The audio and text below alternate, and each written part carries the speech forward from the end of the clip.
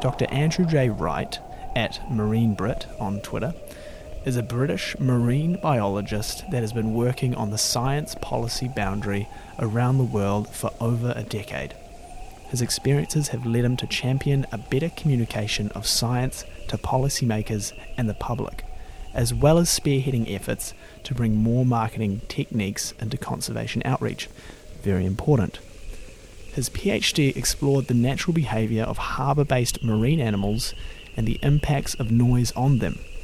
He studied sperm whale bioacoustics for his Masters of Science and has undertaken some passive acoustic monitoring of Maui dolphins. Where else but right here in New Zealand? Andy is the kind of guy whose excitement and passion shines through his voice. If anything, he's just a rare kind of producer. So really, it's no wonder he's found himself recording wildlife audio to see what secrets it holds. Lucky for us, a podcast is also completely based on audio. How good. And now it's his turn to reveal some of the secrets of his epic work.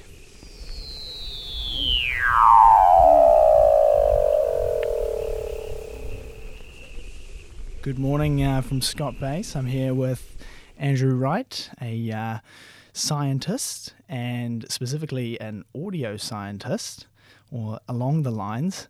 I think I'd better ask you to explain that a bit better for us, Andy, if you could. What are you doing here in Antarctica? Well, I'm here to record the sounds of killer whales, to look at their movements, to look at their social calls, to understand their dialect a little bit. So there's a little bit of acoustics in there, and there's a little bit of behavior in there, and a little bit of ecology in there. So it's a good mix. How did you get into that kind of stuff?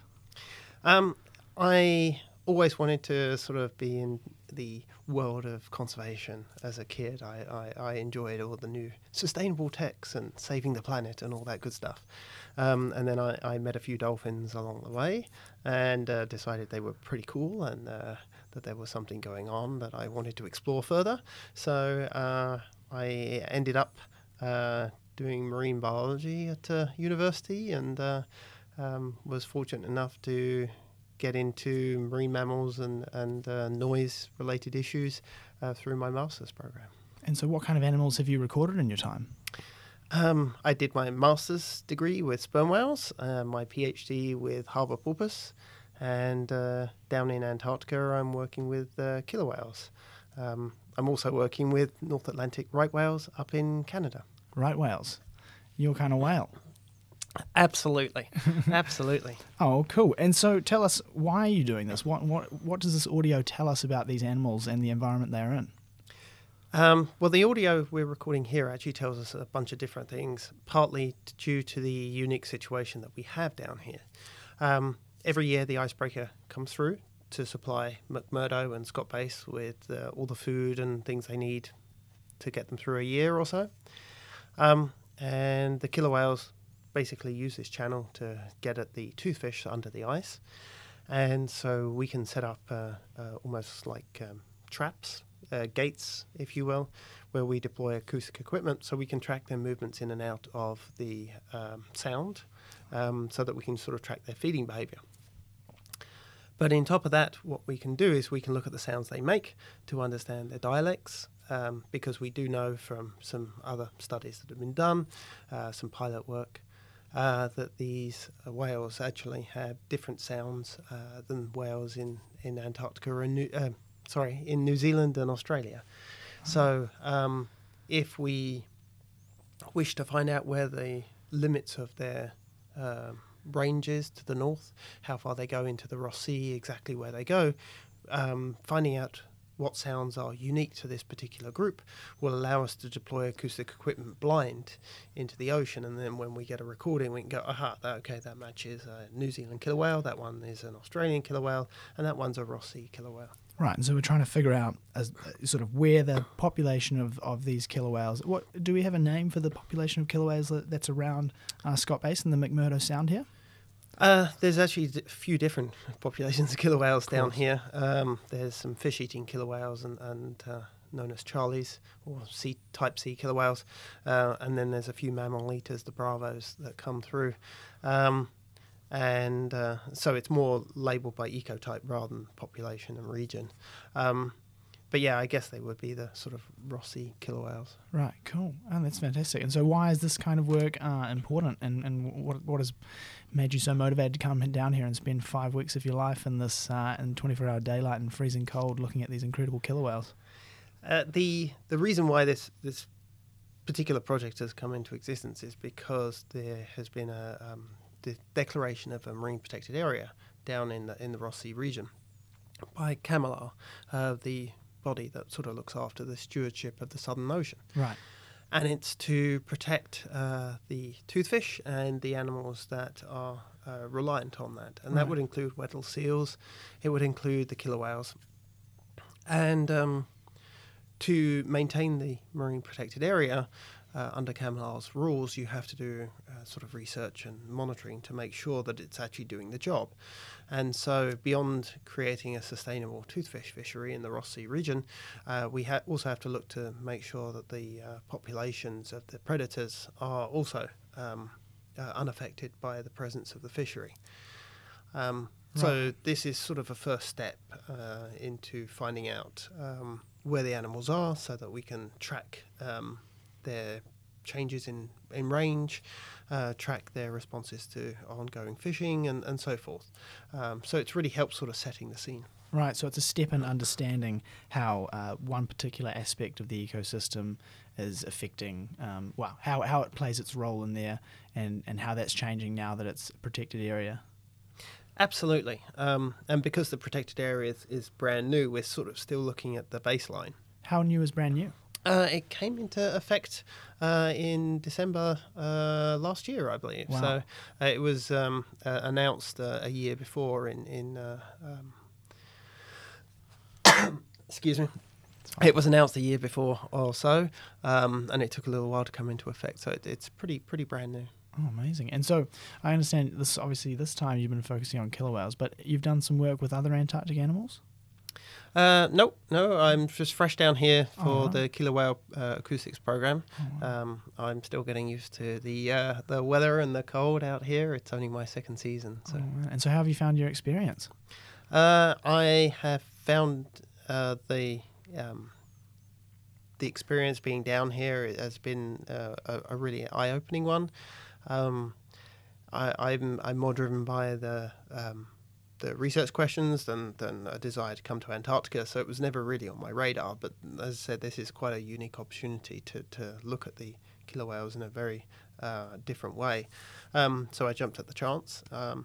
It is obviously very cold. It's very dry, and my skin has issues with that. But getting out on the sea ice to work with the killer whales, the views are amazing. And of course, it's really difficult to top having an emperor penguin just jump out of the water and stand next to you while you're doing your science stuff. And he just sort of sits there and watches on. So this happened while you're out on the ice? Yeah. Literally, we were standing on the edge of the sea ice, putting in acoustic equipment into the water, and two emperor penguins sort of just jumped up and sat right in front of us and just watched us work for the next hour or so. Gosh. And so this acoustic equipment that you're putting down into the ocean, what does that mean? Is it just a microphone in a waterproof casing with an XLR just going 10, 20 meters down? What is the process involved to do this? We have a couple of bits of kit. One is pretty much just that. It's a microphone on a string, basically, that we put in the water. But the equipment that we leave behind is a sort of self-contained recording system. So it has a hydrophone, it has a sort of mini onboard computer. What's a hydrophone? A hydrophone is literally an underwater microphone. Right. So it has the hydrophone, it has the recording system, it has the sort of power and the computer, the batteries, it has the processor, amplifier, all of that self-contained in one little unit that's about the size of a Coke can. Right.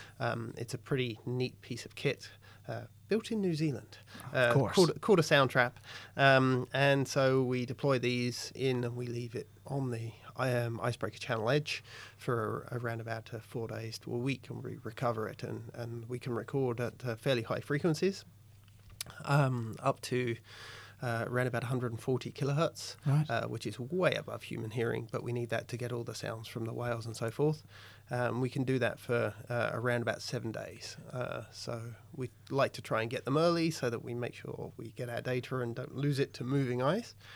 But yeah, we can do it through these deployments of these magic pieces of Little kit. boxes, absolutely. It's all about the kit, isn't it? Mm-hmm. And so you just touched there how you record at a certain spectrum, if you like. What compared to us and how we're speaking right now, how do whales sort of speak in terms of their use of sound?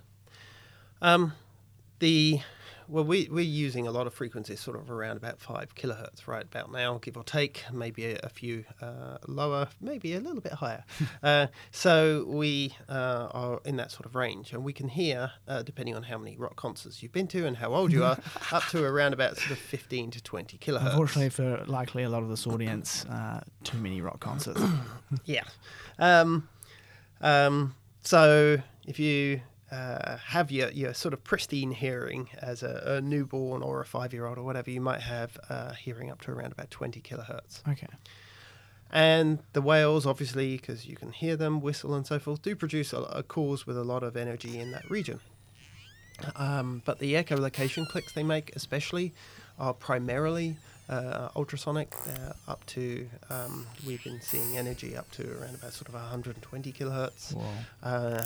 Some of the whistles that they make are also primarily in our hearing range, although they may be a little bit higher, but they have harmonics that, again, we've seen energy up to around about 120 kilohertz. How useful all that energy is to the whales, we don't know. It may just be sort of an accidental byproduct, or it may be that these harmonics carry some sort of information. Right. So we don't yet know. We're still learning, and Wow. we'll find out. Yeah, absolutely. So if I was to stick my head into the ocean, right on the sea ice where you guys were, and there were orcas around, assuming that my face didn't get bitten off, I would hear some things, but obviously not all. Absolutely. And you're unlikely to get your face bitten off. You're Right. more likely to have your face freeze off. Completely. But yeah, the killer whales, the fish-eating killer whales, at least that we get here mostly, are not interested in mammals at all, even us. Nice. But yeah, you'll definitely hear a lot of what's going on. But there's very much like a dog whistle that the sound is there, but you can't hear it. There's all these elements to the killer whale sounds that are being made that are just outside of our ability to hear. Absolutely. Oh, wow. So, and then tell me, you guys had an experience out there on the ice. The killer whale didn't exactly want to eat your head, but in fact it brought you some kind of a food gift.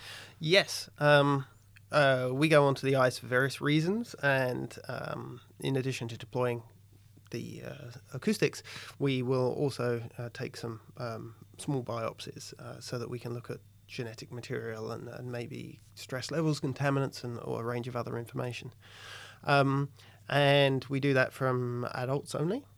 And when juveniles come by, we sort of switch out the biopsy equipment for a whale-fee stick.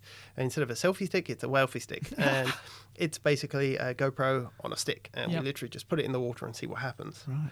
And this juvenile killer whale just sort of swam up to the stick, banged into it, and spat out a piece of fish to our lead researcher, and sort of was offering this fish up, and seemed to be quite disappointed when we didn't wander off with it. So. Why did you not take the yummy toothfish?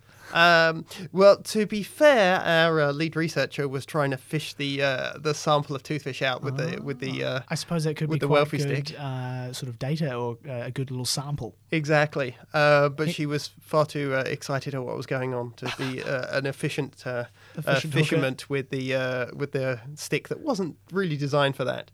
And ultimately, the whale decided we weren't going to take that and swam off with the fish in its mouth. Oh, so he was wise and knew what was going on and Yeah. thought, oh, well, I might as well eat this then. Exactly. Oh, well. Look, I think we've covered some amazing things here, Andrew. Thanks so much for having a quick chat with me. I wish you all the best in your flight back home today, and hopefully you make it back north up to the main continent. And till next time, have a good one. Thank you. It was a pleasure. Awesome. Cheers. There's faces to see and places Thank you so much for joining us and listening in. I hope you enjoyed the episode and do check out some of the others. As always, it'd be great to hear from you. So leave a review or subscribe or get in touch anyway. More info about the episode can be found in the show notes, so feel free to explore. Thanks again, and here's to Antarctica.